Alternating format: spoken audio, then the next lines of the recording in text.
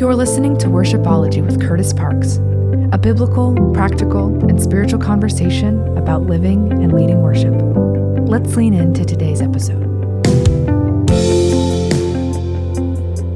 Well, hey, I'm so excited for today's Worshipology. I've got a good friend of mine, worship leader, songwriter, and we were actually on staff together for a number of years in D.C. I'm talking to Steph Andrews today. How are you doing, Steph? I'm doing great. How are you? I'm doing good. You know, I'm just now in my new office in the Richmond, Virginia area, so I'm kind of getting used to that church staff, the office inner dynamics again, loving the team that I'm working with. And you've been on staff up there in the Pittsburgh area for how long now? And what's the name of the church? Yes, so I'm on staff at Northway Christian Community in Pittsburgh, and I have been here since December of 2020. Love it.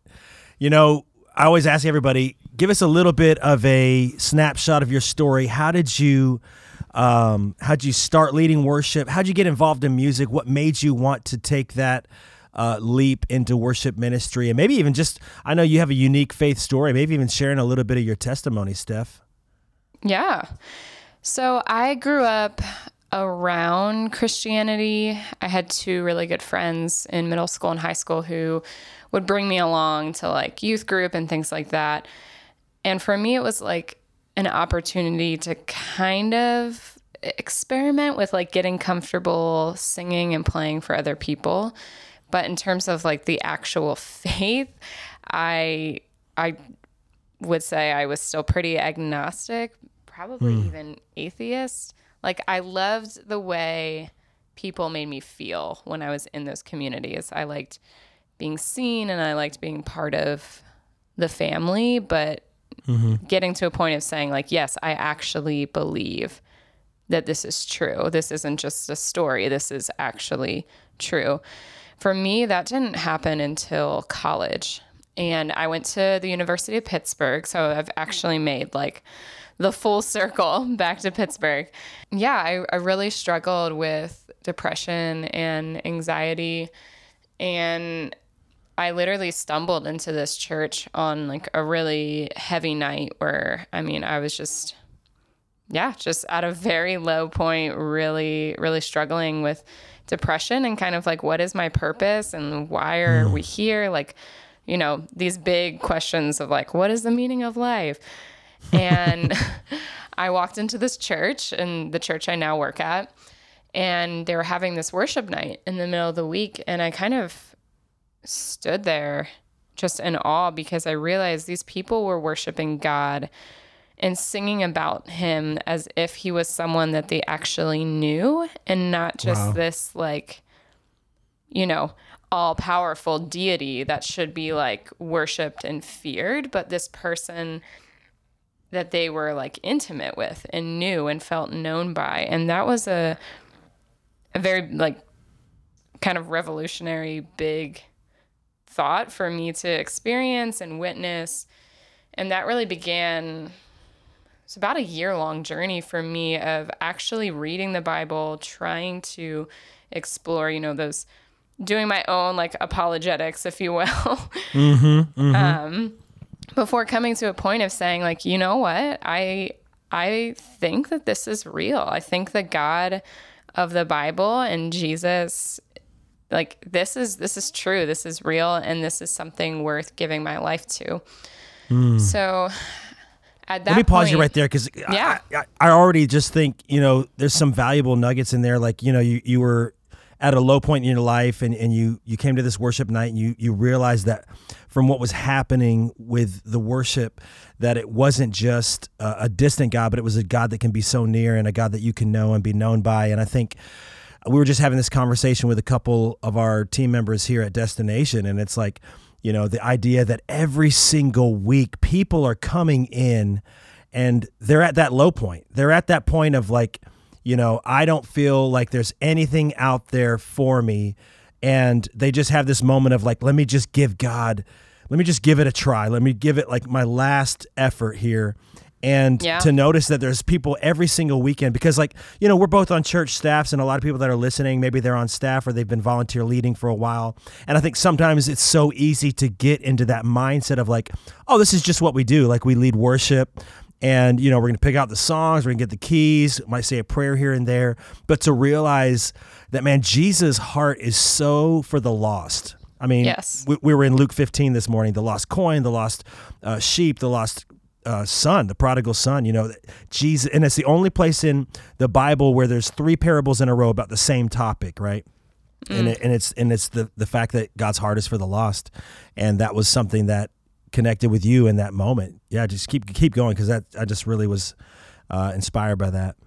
And I think that is a big thing to point out, because even for those of us who've been following the Lord for a long time, when we're asking him for things, when we're seeking direction and counsel, we want these big, like, aha, miracle transformation moments.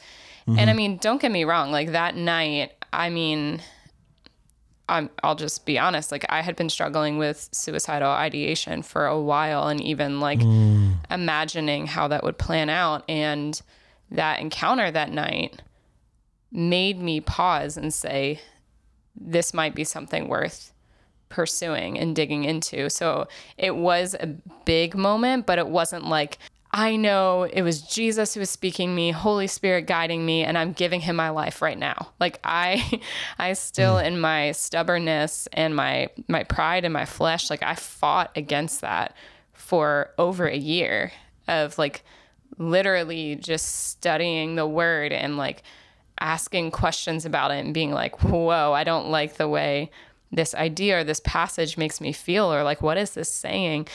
And I look back at that year and just realized that it was really laying the foundation for a lot of the Christian walk, which is just like, am I going to daily show up because I want to learn more about him and I want to come with my questions and wrestle with him through that. What does your process look like now, just as somebody who has been walking with the Lord for a while, to keep that wonder, to keep that awe, to keep that hunger for the scriptures, to keep guiding you, and especially as a worship leader and especially as a songwriter, basing your songs in the knowledge of Christ? And I mean, what's your process like? Is that a daily thing that you get into the word? Is it like a reading plan? Is it just kind of something that your church goes through? What does that look like?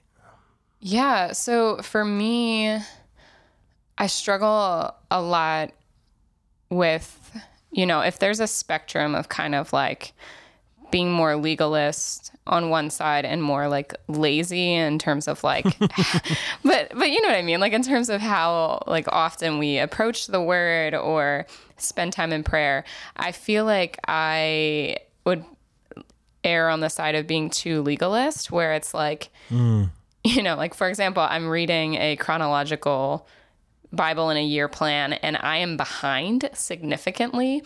And I find myself like, oh no, I'm going to read like 4 pages worth of content at once because I have to catch up. And my husband will kind of look at me and be like, are you reading so much because you're so wrapped up in what you're saying that you like can't wait to see what it says next? Or are you like trying to catch up?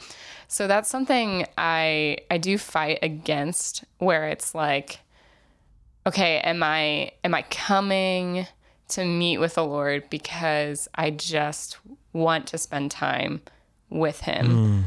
Or is it, hey, this is the first thing on my to-do list today. I need to get this done because I need to give my team or my congregation or whoever, like I need a really like, wow, thought to post on Instagram kind of thing? Or is it like, I actually desire communion with my Lord and my Father?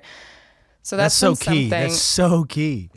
Yeah. I think it's interesting because I think sometimes we often are in our devotional time, and if you're quote unquote professional Christian, right? You're working on a church staff, or you're leading people in worship, or you're on a worship team and you're going to share something in that devotional spot. Sometimes we can treat God like a slot machine. Like, okay, I've come, like, give me that word, like, a vending machine of scripture and knowledge and truth bombs. And it's like, no, we need to just like nothing pleases my heart more when my kids, and they're 10 and 8, so these moments of just coming up to dad and snuggling are getting fewer and far in between as they get older and too cool for school. But when they just come up, I'm not ready. I know you got some young ones too. But just coming up and wanting to spend time for the sheer sake of just being with their dad. And I think those are the moments that bless my heart more than, hey, Dad, I got a question for you. How do you do this? Or how do you, it's like, and I'm there for that for sure. I'm always there for that. But those moments, you just said it, it's sheer communion out of love. And I mean, talk about that a little bit. Like, what does that look like? How do you cultivate, if you can, how do you cultivate a heart for communion with the Father, especially being in a role as a worship leader? Whereas you said earlier, like it's a display of intimacy. I almost think like, one of our jobs as worship leaders is to put the heart of God under a magnifying glass for those who don't know him yet. Yeah. And so it's like when you take the platform or the stage or whatever you want to call it to lead worship, you're almost giving people a glimpse into like, hey, this is my relationship with my Father, and I want to share that with you guys for a few moments. Talk about that cultivating communion. Yes, and that is something that I feel like is really big, because being here in the Pittsburgh region, we have a lot of people who I feel like are coming out of a professional Christian culture where they've grown up in that like super religious environment where everything does feel like obligation and not like actual desire or hunger for communion. Wow. And I mean, I was just reminded of that importance a few weeks ago. I shared about this on another podcast where I had lost like all my voice memos, and then the next day I had gone on vacation, and I realized in my like, my woe is me, I just lost like all this work that I had done and all these ideas. I realized like I'm going on a week's vacation and I left my Bible at home, and yes, I can read the Bible on my phone, but it doesn't feel the same. And I felt not shame, like shame is too strong of a word, but I felt this feeling of like, oh my gosh, like what am I going to do? Not only have I lost all this work, but now I can't like, complete my assignment of reading the word because I left it at home. So now what am I supposed to do? And I felt like the Father was just saying again, like, what would it look like for this week if you just woke up, came out on the porch and like hung out with me and waited? Like, don't even put music on. Just wait with me in silence for me to speak to you. And I was like, yeah. Because I don't do that. I mean, now that, I went from this long season of feeling called to songwrite, but feeling really like unsure of myself and not sure what my voice as a writer would sound like, to this rhythm I'm in now where I'm, co-writing 2-3 times a week, always in the process of finishing songs. And then, like we just mentioned, I have a 3-year-old and a 5-year-old. So there's always this noise all the time, right? What do you mean? I don't know what you mean. So there's so much noise all the time between like working on my craft as a songwriter, between my job and preparing for Sundays or other events that I'm leading, just being a mom and being present with my kids, playing with my kids, listening to my kids argue. So for me, communion with a Father is really a fight to be still and to be silent before him. Wow. And again, Curtis, my personality because I worked for you for a while. That type A, super driven. I mean, you're like one of the only creatives I know that can also like go to an Excel spreadsheet and get excited, Yes, it's true. So for me, I'm always fighting the tendency and the urgency that I need to like perform for my Father, and I need to show up with before him. Like when I read the prodigal son, yes, there was a time that I was the prodigal, but so often I read that and I see myself as the older brother where it's like, look at all the things I'm doing for you. And the Father's like, I just want you to sit at the table and share this meal with me. Like, you don't have to try to impress me or have these like beautifully formed prayers. Like, I literally just want to spend time with you. That's so key. And it's interesting in our staff devotional today, our pastor, Brian Briggs, he was sharing about that out of Luke 15, the prodigal son. And he was just saying, for those in ministry and those who, like all the worship teams and worship leaders listening to this, are we giving people the father in that parable, or are we giving them the spirit of the brother? Yeah. And the spirit of the brother is like, it's that entitlement. It's that, he, even when he says, this son of yours squandered his inheritance, he doesn't even identify him as his own brother. And his father, the father in that was like, well, actually, your brother has come home. He's like, the father is like, no, this is about relationship. And what we do is always about people. And to know that, like, man, like the father, when he was a long distance off, it said that the father was filled with compassion and began to run towards him.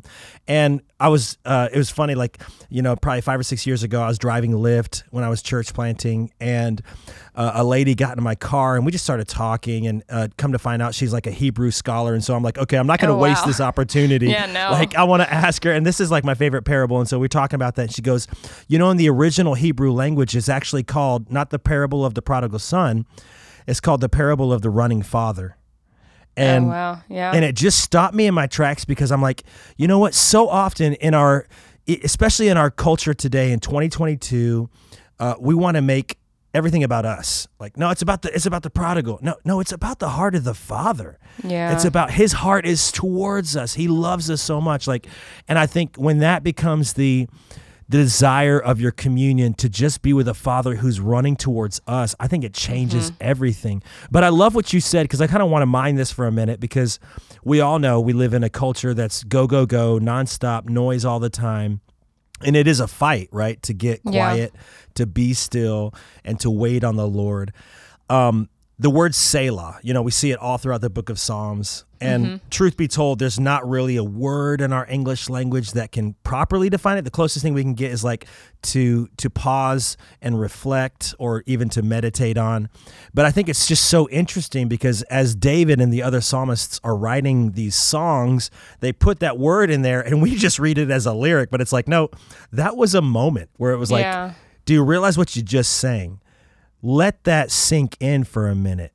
And I know a lot of your songs, like, they have that, and we can just kind of like steer this ship into songwriting mode for a minute. Yeah. A lot of your songs do have that, almost, they lean themselves towards like a meditation mindset of, it's kind of has more of like, and we were talking about this last week, just like listening to your project, it's kind of like more like synth and pad and strings and kind of atmospheric sound. Talk about the process.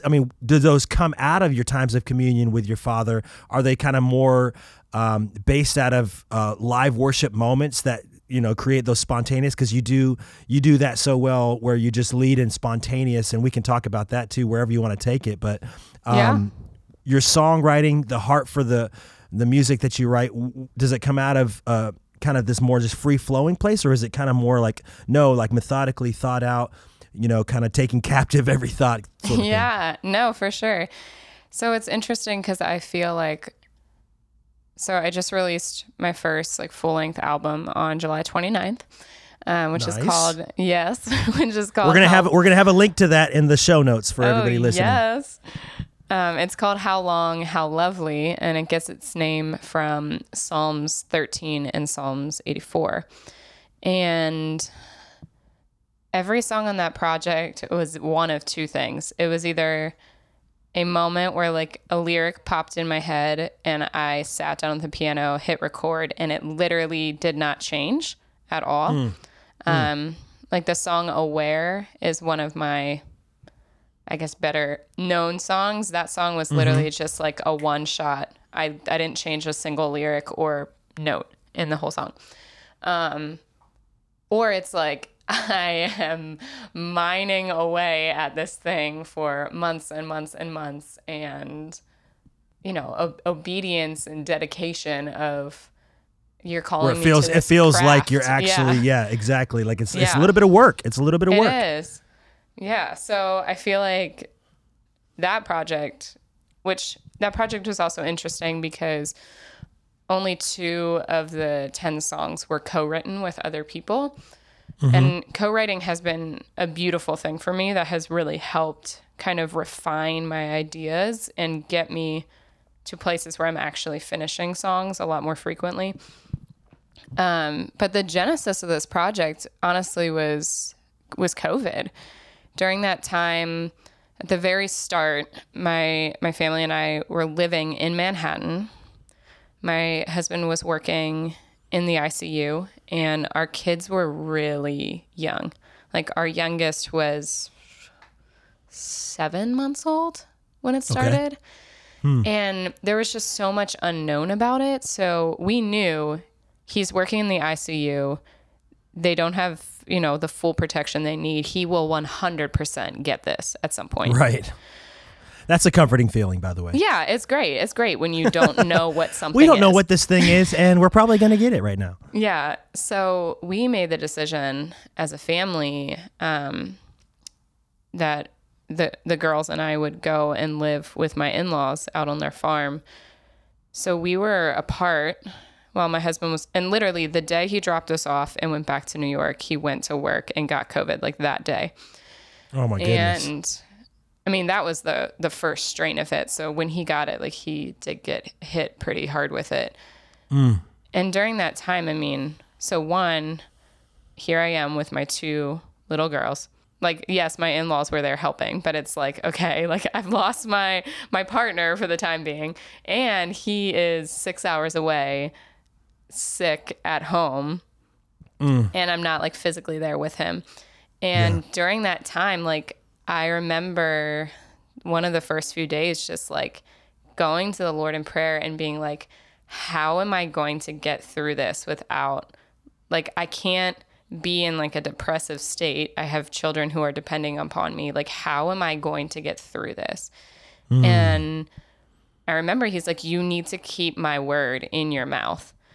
And Wow. I just started, like, every day I would pick a different psalm and I would just start singing it.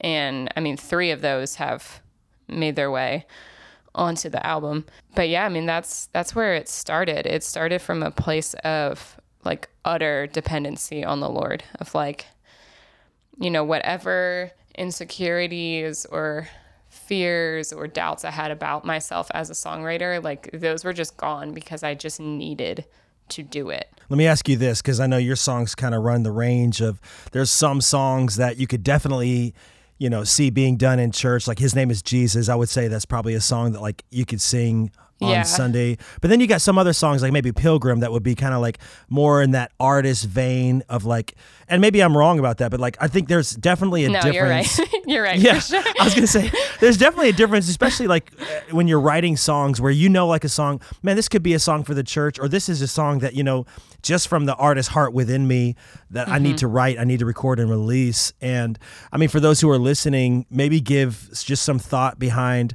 how do you differentiate between a song that might be for your church and then a song that you just need to write and do that out of the heart of what the Father's given you and not expect anything or not put any parameters on that. Because I know I've been in that same area where it's like, man, this song is, like, so powerful from my heart, but I don't see it as a congregational song. What is your mindset in there? What's the difference maybe between an art song and a worship song? Yeah, absolutely. And I think that is a great question to ask, because a lot of my fears and, like, anxiety I had around songwriting was because, I was at a church like National Community Church where we were writing, or, like, when I went to New York and I was at Church of the City, New York, and we were writing, the ideas and the thoughts that were coming to my head, I was like, this is bad, because the only frame of reference I had in my mind was congregational worship music. So if I'm a Christian artist, I'm a Christian songwriter, I need to write congregational music. But the reality is, like, I don't know about you, Curtis, but the majority of the music I listen to throughout the week is not worship music. Right. It's almost like, I don't know if it's because it's our job too, but, like, my mind almost needs to, like, take a pause from it. That's such an interesting thought, because I mean, for me, if you get in my car and you plug in my phone and the songs that are going to pop up, it's piano instrumentals. It's like that's my driving music. That's how I really connect with the presence of God is, just I don't want lyrics. I don't want crazy electric guitar hooks. I just want an atmosphere where I can pray and I can meditate on the Lord and on his word and pray in the Spirit. And I think and I would probably say, like, there's probably a lot of worship leaders who may agree with this. It's like maybe our time and our personal time with the Lord isn't always just listening to the latest and greatest release from whoever's released an album that week. But it's, I do think there's often times where it's like, it's healthy and it's good for us not to get locked into that. This is the only way I can worship is when there's 4 chords and a chorus chart in front of me, that's interesting. Keep going on that, because I definitely think there's a lot of people that would resonate with that. Yeah. So for me, again, like during the pandemic, I started finding all these other artists that are absolutely Christian artists. Like, it's not like, you're listening to a song and you're like, is this about Jesus or is it a love song? Like, it's blatantly Christian, but it does not sound like something we would play on Sunday. And it just unlocked something inside of me that said, like, so for me, like, all the diverse musical experiences I had up until that moment, like, starting on the violin, being heavily involved in orchestra, just like being so immersed in jazz music because my parents love jazz music. Like, so those chords, those chord progressions, like my undergrad degree is in music theory and I love music theory and I nerd out over it, but I'm like, I'm not using like any of these ideas or these chords in my writing. Yeah. It just realizing that there was a place for that music. So, I feel like the music I write, my producer's wife was listening to the opening track and she's like, I just feel like it's like Downton Abbey meets Jesus. And I was like, that's probably like, Please tell me you've included that on a bio somewhere. I should. I should. Yeah, there's like this opening, the instrumentals drop out. It's like an a cappella 8-part vocal chorus, and then the strings come in, and it does sound very reminiscent of Downton Abbey. But yeah, for me, like, the strings are there. There's a little bit of like lo-fi percussion inspiration, but it's very like string, synth, piano heavy, not a lot of like electric guitar, things like that. When I started finding other artists that were similar to me, I realized like there's an actual place for this. And there are people who like to listen to this kind of music. And then for me, the biggest, not driving force, but something like unexpected that I didn't realize I wanted was that people who are atheists and agnostic are listening because they're like, I just think this is good music.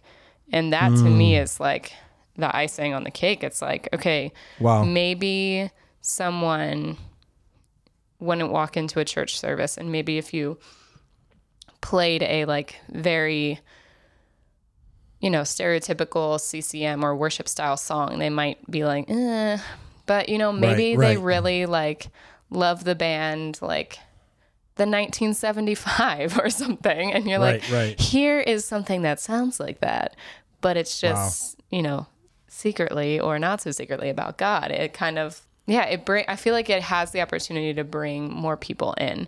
So that's cool, because it almost helped you like find your lane. It's like, how do you, because I feel like there are so many different styles of worship music now, and there's like, a really cool rising, almost like indie worship lane. And I'd probably say like, would you say that you kind of fall into that family of artists where it's like the indie worship Christian, but not like your center? I feel comfortable with that. Yeah. Like I remember even I was a little hesitant to release the song His Name is Jesus, because it does sound more congregational than the rest of my music. But and what have you found different in that world of indie worship, like that?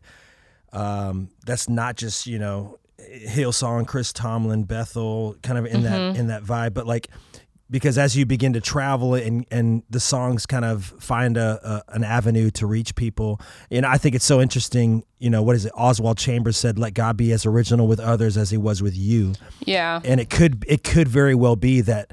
Hey, it might not be a song from the top 20 worship songs on CCLI that connects with somebody's heart. It could be a song that they'll never sing on a Sunday morning, but it wrapped their heart the moment they heard it. What's that world like? What are the major differences that you've seen in those two worlds, being, kind of main, everyday church worship versus the indie worship that you're seeing kind of coming out of the woodworks right now? So I feel like for me, I do not run very much in the main worship world anymore. Which let me just say this for the listeners. Steph, you've been on staff at, let's say, National Community Church, like you just said, Church of the City in New York, and now Northway CC. Those are three very influential churches. So those are churches that are reaching a lot of people. And I just think it's pretty awesome that you've been able to find your voice that's a little bit outside of that mainstream. Yeah. And so I want to say there's nothing wrong with that. So as I've started to write and co-write with more people, I more often accept co-writes for people who want to write more of this weird, indie pop music than people who are straight up worship writers, unless it's hey, I, Steph, have this desire to write a song for my congregation. For example, a few months ago, I reached out to two of my co-writer friends and I was like, hey, we are spending the whole summers reading the book of Hebrews, and I just want a song that is the Spark Notes version of the book of Hebrews. So for me, I am writing worship music, but it is my only desire and heart for it is that it speaks directly to what my congregation is learning and needs to learn in this season. So, I might register my songs on CCLI, but my goal is not I just want every church to be singing this song. Right. Because I do feel more led to dive in deeper to this more indie world of worship leaders and songwriters. And what I found from that world is just, one, I've just been blown away by the joy and the celebration that's in that community. There is no there's no competition. It's just been this insane embracing of people. And there are artists that I love who are championing my songs and sharing them and talking about me I'm an equal, but I'm looking at them and I'm you're this huge, well-known person, and I just feel I'm this tiny ant, but great. There's such a beauty in that, though, when we can see each other. I mean, obviously, there's many different people that are writing and for whatever purpose, to get songs out there for the church, and obviously as an artist, there's a side to that as well. But when you can see people as collaboration and not competition, it changes everything. Yeah. And that's really when community can happen. I love that you're discovering that. Yeah, absolutely. And I think because I was so critical of myself, I assumed that other people would be critical of me. I have to prove my worth to you before you let me in. And yes, we need to show up and we need to work on our craft and take it seriously if this is something the Lord's calling us to. But sometimes the fears that we have, we're casting them on other people. We're not even trying to oh man, I can't reach out to this person because they're going to be I don't even know who you are. You're a terrible writer. I hate your music. Why would I write with you? But so often it's our own fears. But yeah, so in the indie world, I found just so much beautiful collaboration happening. I'm seeing all the time that artists I love are starting to collaborate, and sometimes it's people where I'm like, oh, I never would have thought those two sounds would come together, but wow, this is really cool. This is really interesting. That's cool. And because there's no parameters in terms of like, hey, you have to sing about this, or hey, you have to talk about this, or hey, like, it needs to have this quality that like the congregation would be expecting. Like, there's no parameters with that in indie music. So it does kind of create this freedom of creativity. Like, I know one of the songs on my album that I was not going to write, because the whole time I was writing it, I'm like, am I allowed to write this? It's called On Repeat, and it's literally a song talking to Satan. And it's acknowledging... Snap. Little like, Screw Tape Letters vibe? I mean, basically. Like, it's acknowledging, like, hey, I see what you're doing. Wow. You're just speaking lies over me over and over and over and over again. But it says in the chorus, go back to hell where you came from. And snap. I'm like, I don't think we would sing this on Sunday mornings. Like, could you see that? Yeah. Like, let's go. Or I have another song that I co-wrote with Chris Douglas down National Community Church, and Natalie Hill, who's another worship leader down there. Yeah. And the opening line of the song is, I'm trying to remind myself there's a little piece of heaven in all this hell. And again, not really like the kind of things that we say on a Sunday morning, but because I have this permission to explore, to say things differently or say different things as an indie worship writer, like, I'm able to write that kind of song. And I think just, from somebody who I would call myself primarily a congregational worship writer, seeing the value in both sides of those. I love that you were like, hey, it's kind of like the smaller church that's like, no, we love mega church, and the mega church is like, dude, if you connect better to a smaller church, go for it. I think in the sides of music too, it's like, hey, whatever you listen to that helps you connect to the heart of God, yes, that's the goal here. I love that. Hey, one more question as our time comes to a close here. I ask this to everybody that's on worshipology. Spirit-led worship is kind of like the goal of, I think, a lot of these conversations. We want to be led by the Holy Spirit in our times of worship. What is that to you? How have you cultivated that for the listener that's desiring that in their times of worship?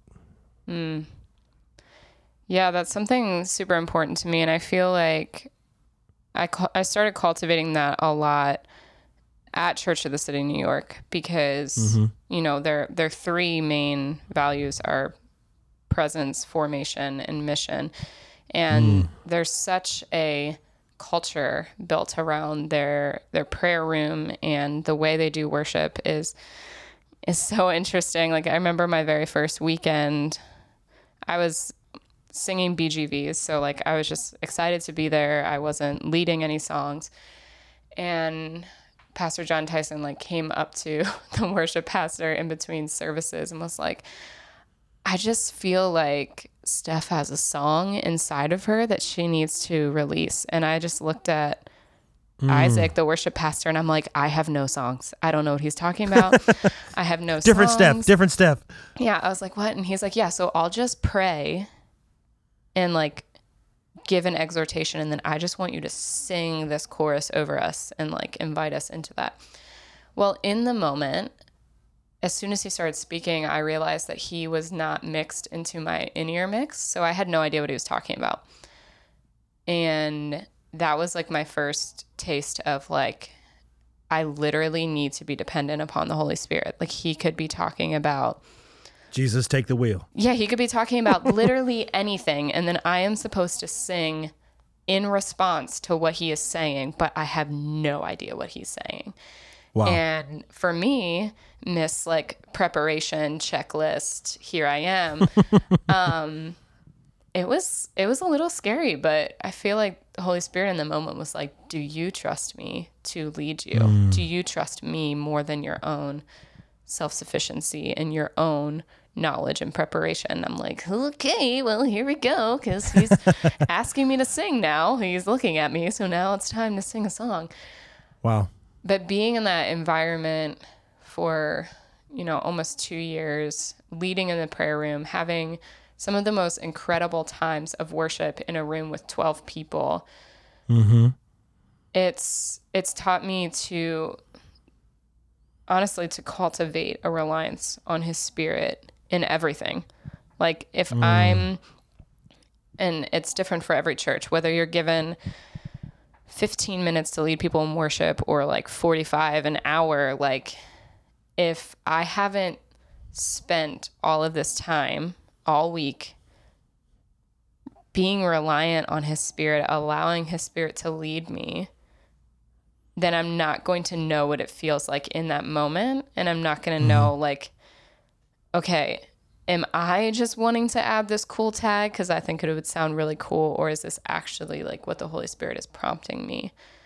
Wow. And I think those moments where you're in those prayer rooms, where you're in those small environments, great place to cultivate that.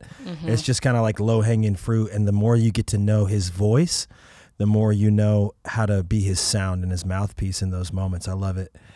Steph, you're awesome. I cannot wait for people that maybe haven't discovered your music to give it a listen. We are going to have some of her music in the show notes, so make sure you check that, connect with her. Steph, you're the bomb. Sweet. Thank you so much for having me. This is so fun. You've been listening to Worshipology with Curtis Parks. To learn more and to find resources for worship leaders and teams, you can visit curtisparks.com.